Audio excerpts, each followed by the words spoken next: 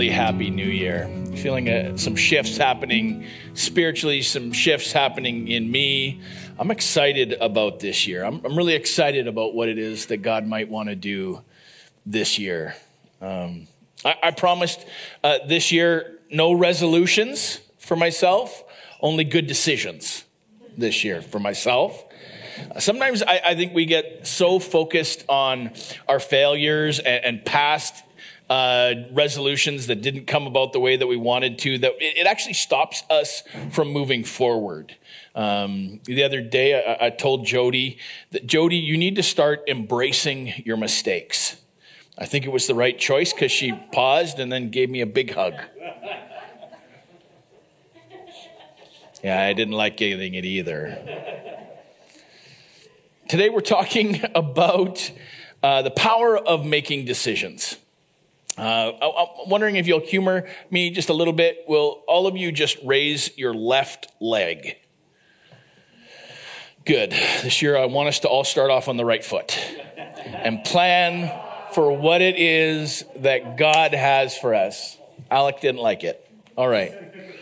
How many of you really do believe in your heart that one decision can change your life? Yeah? Some of you? I'll never forget the left-hand turn that changed Jody in my life. Jody and I had just had Alexander. He was just a baby. I was being a lousy husband, a lousy father, spent way too much time at work. Alexander was a colicky baby, decided to scream the first 8 months of his life, all of the time. And so when Alec was asleep, Jody and I were either napping or arguing. That was the two things that we did while Alec was asleep. The marriage was pretty bad. The divorce word was thrown around quite a bit. Back to my left-hand turn, one Sunday, Jody and I were driving down Kootenay Street, and as I was passing the old Jester's building at the end of Kootenay Street, just turned a quick left into the parking lot and went, Jody, there's this new church that's opened up over here. It says real, relaxed, relevant rock music. We're going to go there. And then we had probably one of the most epic fights that we have ever had in our entire life, where we screamed at each other for about 5 minutes, every horrible thing that we could possibly think of. And then at the end of it, grabbed our kid, put on our shiny, happy plastic faces, those, I hope no one can tell that we were just arguing on the way here kind of faces, threw those on and walked in the doors. And what we found was something that we hadn't been expecting. We were introduced to Jesus in a way that maybe we had never really experienced him before. We were introduced to God and was introduced to God through people who actually wanted to spend time with us, who wanted to connect with us, who wanted to love on us, who wanted to journey with us. We heard the music. Sure, the music was awesome, and it was awesome, and the preaching was great. But the thing that I most love was that we had an opportunity to interact with the living Savior. We had an opportunity to experience the Holy Spirit in our lives. And we heard messages of hope, and we they helped us learn how to maybe develop our relationship with God.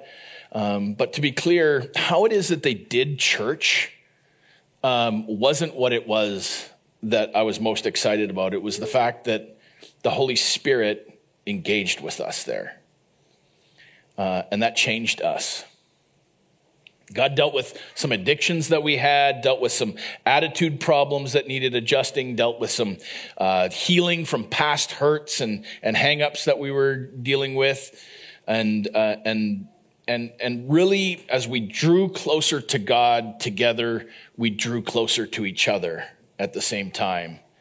Changed us into more joyful, more fulfilled, more loving people than we've ever been. Now, do we have it all together? No, heck no, we certainly do not. Not even close. There's lots of things that God still wants to do in us, just ask our children. But what he did do is he gave us the hope to be able to change. The power we recognize didn't come from us. That decision to make a left turn changed our lives, changed our kids' lives, changed many other people's lives.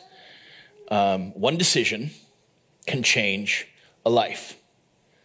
In fact, I want us to realize this morning that the solution to the majority of the problems that we're currently facing are just one decision away.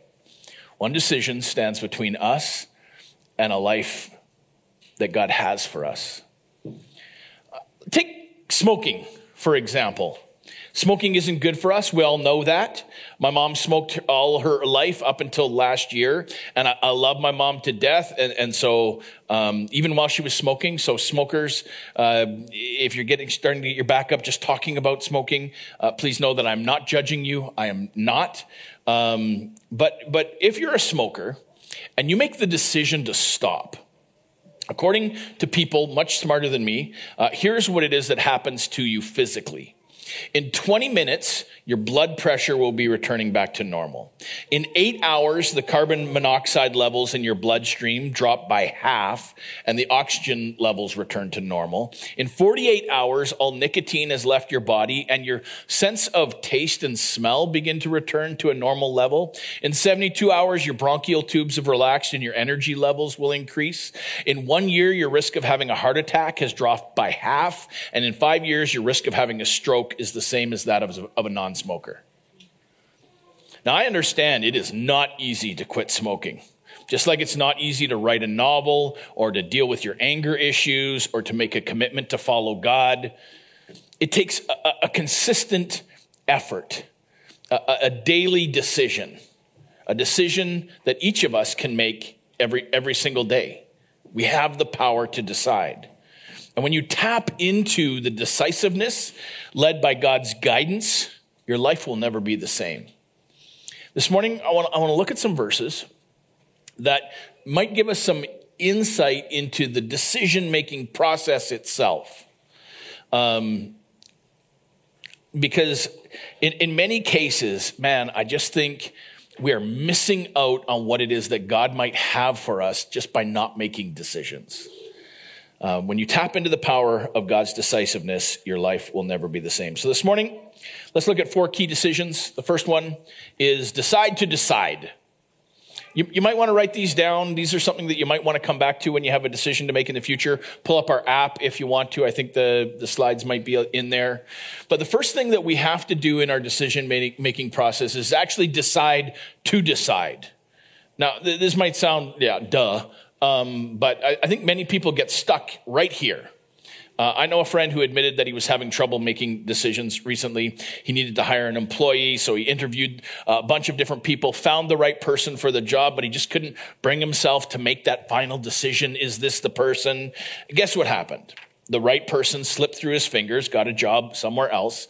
And he's like, oh man, I'm so frustrated. And he's like, this isn't the first time that it's happened. I'm not living in the house that I want to live in because at just the crucial moment where I had to put in the offer, I delayed a little bit and decided to put off deciding. And now every day he gets to drive to work looking at the house of his dreams that somebody else is living in.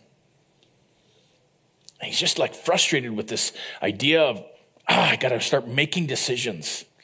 He's like many of us. We don't want to make the wrong decisions. And so as a result of that, we don't make any decision. Oftentimes when you do this, the decision ends up being made for you and not necessarily in your favor. I think we have to remember that we can't let the fear of making wrong decisions prevent us from making decisions at all. Understand that wrong decisions are actually a part of the process that God wants us to engage in. And as we make decisions and make wrong decisions, we'll fail forward. And as we continue to fail forward, that's how it is that we gain wisdom. And I want to say this to everybody. You'll find that most of the time it is easier to recover from a wrong decision than it is to succeed by making no decision. It is easier to recover from a wrong decision than it is to succeed without making any decision. The Bible challenges us, encourages us to make decisions and make them in a timely way. 3 or 4 times in Hebrews, we hear this from God. Today, you must listen to his voice. On another occasion, the author says, you must warn each other every day as long as it is called today. And again, God set another time for entering into his place of rest, and that time is today. God doesn't want you to put off some of your most important decisions that you have to make with your life for another day. He's challenging, I think, some of us today to make some decisions. That he wants you to start taking action today. You know, my son Alec is leaving here on Wednesday, heading out on a mission trip. We're going to commission him afterwards today. If you want to stay and pray and prophesy for him afterwards, that would be awesome. But he's really been struggling. What am I going to do with my life? What am I going to become when I grow up? And he's like, I'm not sure. So he went to college for a little bit, and he's like, I don't know if that's really what I want to do. I just want to go and hear what it is that God has for me. So he decided to go on a mission trip for 6 months. And as soon as he decided to decide, another person in another town said, Alec, you're going? Oh, I'm going to go. And then my niece said, Alec, you're going? Oh, I'm going to go. And just in the decision to make the decision, it can affect other people around us as well. I think maybe sometimes, unfortunately, too many people say things like, man, I need to make some improvements in my life. There's this area that God still wants to get a hold of my life. Maybe it's in my marriage. Maybe it's in my parenting. Maybe it's in my business life. Maybe it's some kind of improvements that he wants to do in my life. Maybe it's I need to get my heart right with God in this area. And I will, eventually. Maybe tomorrow. A great t-shirt I didn't buy is Procrastinators Unite tomorrow. Maybe it'll be easier to make the decision then. Now, I get it. We don't want to make an impetuous, ill-informed decision. And I don't think you will if you actually decide to decide. Because when you decide to decide, you're actually going to be willing to do the necessary homework that's involved. The necessary questions are going to be asked. The necessary advice you're going to seek out. The necessary time in prayer you're going to spend on it once you've decided. But I encourage you to decide today not to live in indecision any longer. Decide to decide. Secondly, decide what you want. These are like mind-blowing this morning. Solomon, the richest, wisest guy who ever lived, wrote, "What the righteous desire will be granted." But do you even know what it is that you desire? Do you even know what it is that you want?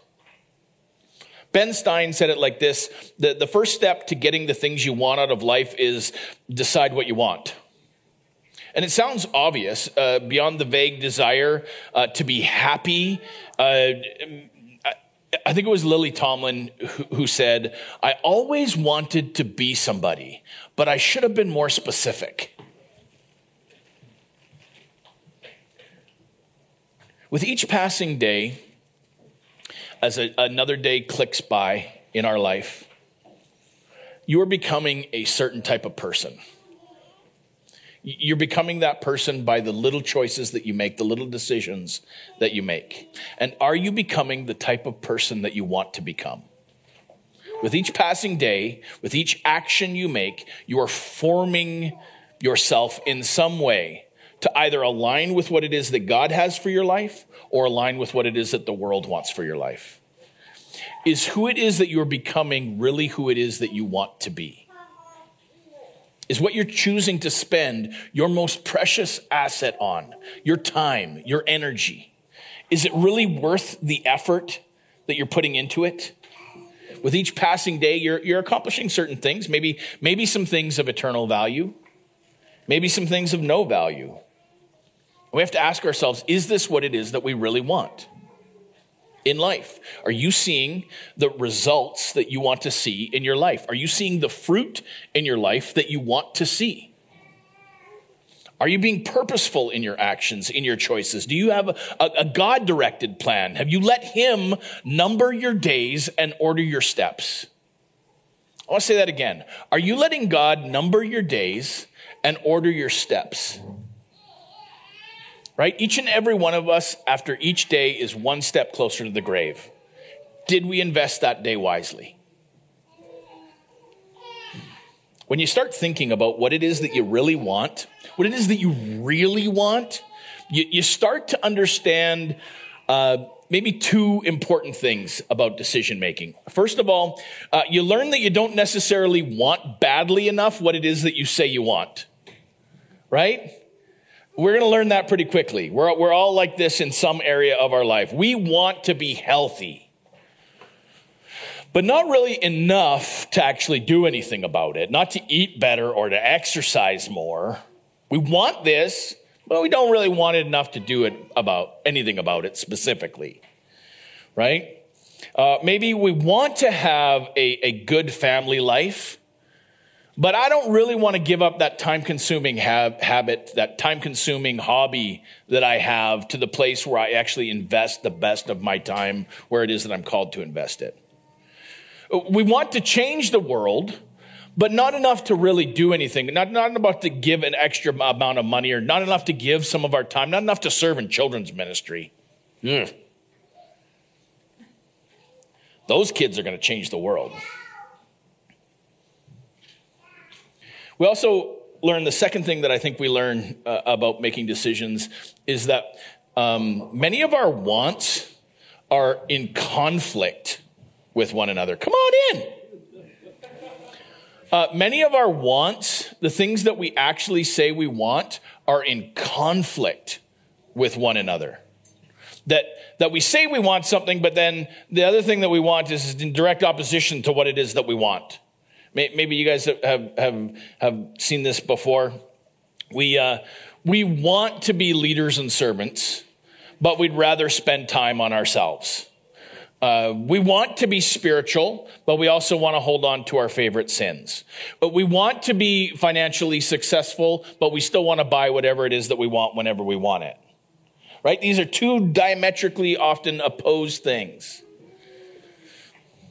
I think each of us need to take this verse into mind, which allows us to be just a little more proactive with what it is that we want. David wrote this: take delight in the Lord, and he'll give you your heart's desires. Man, that's an important one to memorize for us. Take delight in the Lord, and he'll give you your heart's desires. Putting God first empowers us to prioritize our wants according to what it is that God wants for us. And we can begin to say, okay, maybe I do want what God wants badly enough to not want what I want anymore. I want to ask you a question. What do you really want this year? What is one thing that if God was to show up dynamically in your life, what is one thing that you would really want? What is one thing that you would desperately hope for, be willing to lay down your life for in the next year? What is the one thing that you feel like the Holy Spirit is encouraging and challenging you with?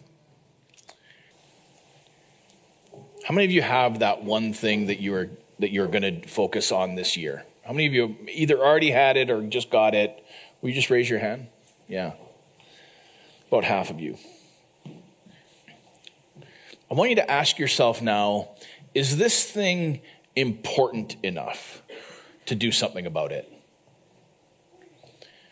Is it in line with the desires that God has for your heart? I really want to challenge you to evaluate yourself. Spend some time identifying what really are the desires of your heart. And are those desires of your heart because they're God's desires?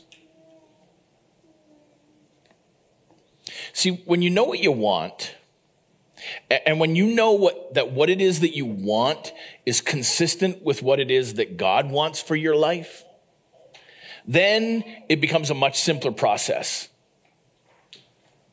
Decide what you want, bring your desires to God, lay them at his feet, and let him open the windows of blessing in your life.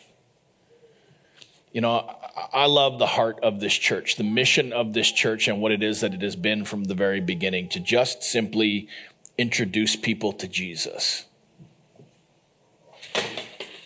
Help those people who have been introduced to Jesus learn their identity, and then help them to make a difference. Introduce Jesus, learn our identity, make a difference. And every once in a while, you know, I think sometimes we think of it, I think some people begin to think that our heart for evangelism, our heart for sharing the good news is a self-righteous thing. When in fact, I think we have to remember and keep it over and over again going in our mind that this is actually a humility thing. Evangelism is just one beggar showing another beggar how to get bread. And I'm so thankful that that's what it is that God has called this church to. I'm really thankful at some point leaders actually decided to do something about it. They decided what it is that they want, and then they went to the next step, which is decide to try. Can you? I sometimes struggle with wondering, you know, what if those leaders hadn't decided to try, and I didn't have that left turn that I could have made?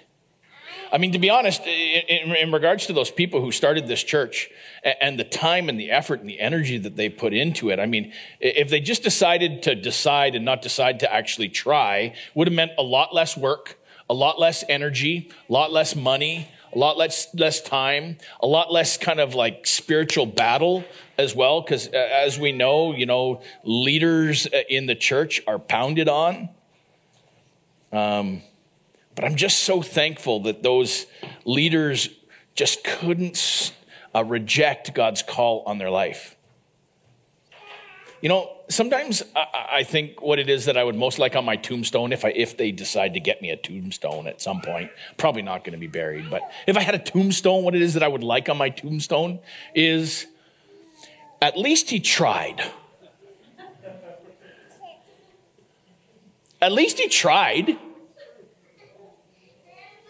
So many people plan and scheme and dream and envision, but never shift to trying. We trust God with the results, but we have to try. And you may fail.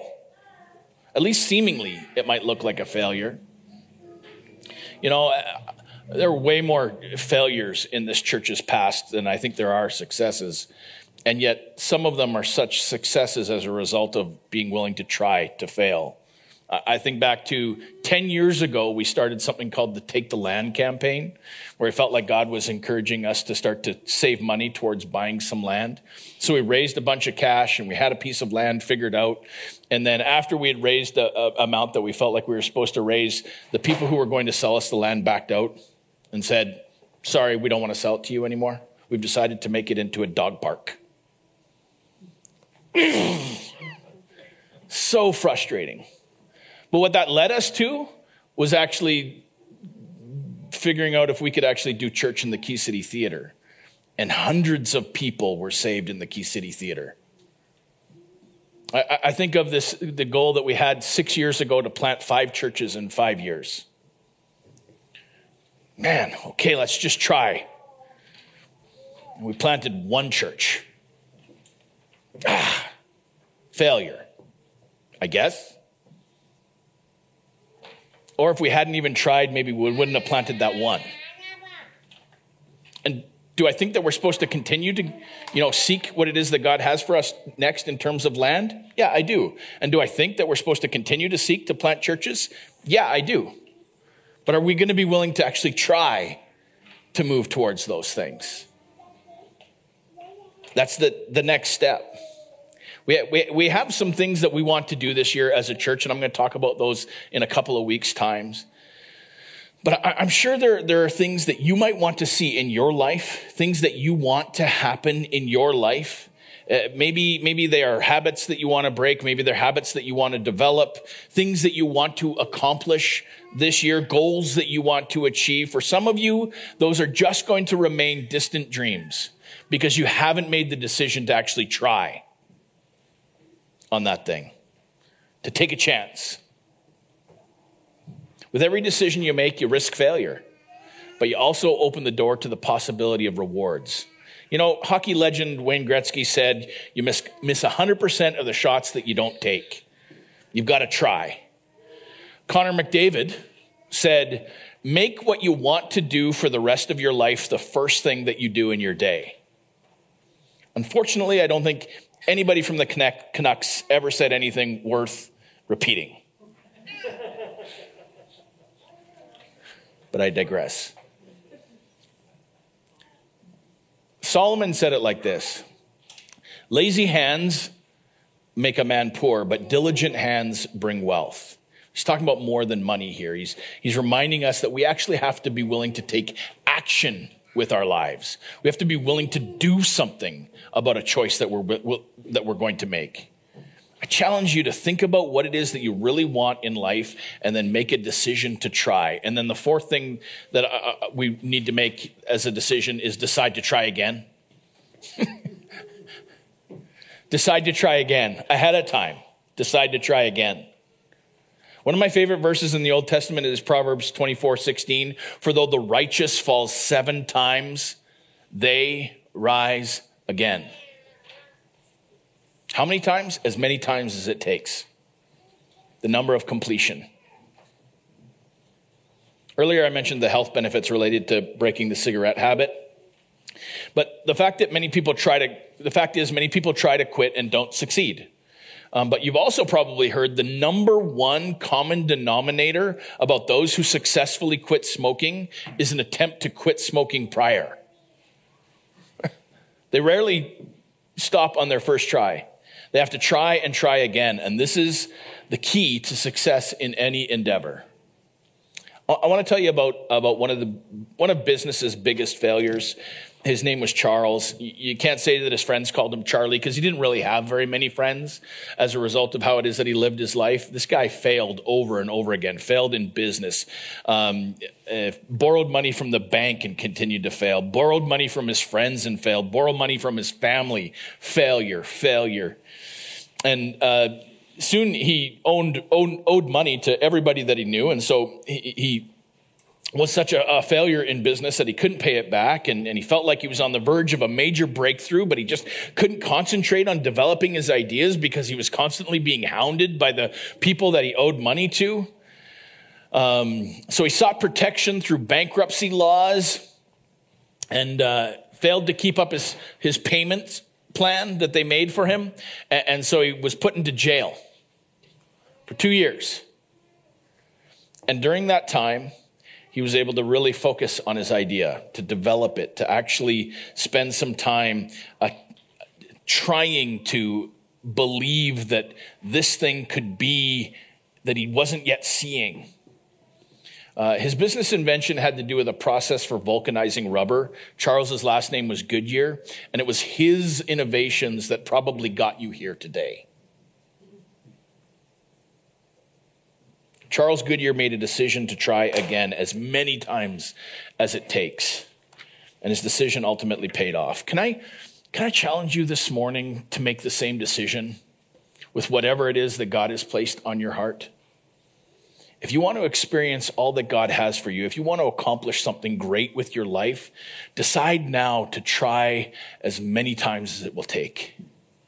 Solomon said, when the storm has swept by, the wicked are gone, but the righteous stand firm forever. Standing firm doesn't mean that we don't fall down. It means that we get back up. It means that our feet are on the solid rock, a bedrock truth, a bedrock vision that God has given our lives. And when we get knocked off, we will get back up. Life is all about decisions. You make hundreds and hundreds of them every single day. Today we've looked at 4 decisions that I believe will open the door to God's blessing in your life. 4 key decisions that will simplify all other decisions that you need to make. And they are decide to decide. Don't get paralyzed by indecision. Decide what it is that you really want. Man, some of you need to do this. Decide what it is that you really want. Don't waste your life on other things. Don't waste your life in distractions. Know what it is that you really want. Know what that thing is that God has put on your heart. Wrestle for it. Fight for it. Wrestle with God for it. Fast. Hear from him. Do not waste your life. Decide now what you really want. And then decide to try. Actually try for it. Because you miss 100% of the shots that you never take. And then decide to try again before you even decide to try. That you will try again, because success rarely comes with the first swing of the bat. You have to step up to the plate day in and day out. These 4 decisions will establish a foundation in your life of decisiveness, and a life of decisiveness is the key to understanding God's call and will for your life. Let's pray. Father, I thank you that you're challenging us to wrestle with this. That none of us wants to live a life well wasted. We want to live a life well lived. Father, I thank you that there are some people here who are even doing the first step. They're deciding that they do need to decide. They're deciding that you know what, there are some things that they want to, there's some decisions that need to be made. And then, Father, I am thankful that they need to figure out what it is that they want, what it is that you want for them. Father, I just ask that you would mess them up until they've figured it out. That there would be frustration and headache and heartache even until they figure out that one thing that you have for them. Father, each of us wants to try, and we recognize that we can't do that on our own. We will desperately need you to achieve this thing. Father, we're willing to do our part, believing that you'll do yours. And we want to have that stick-to-it attitude that believes that this thing is going to be about more than just this thing. It's going to be about our character. It's going to be about our relationship with you. It's going to be about loving this world. Father, we are going to decide to try and try and try again. Father, I thank you that you're going to give us something that's going to line up with your word. It's going to line up with your character, line up with who it is that you are. Something big and bold and full of faith. That is something worth spending our life on. In Jesus' name.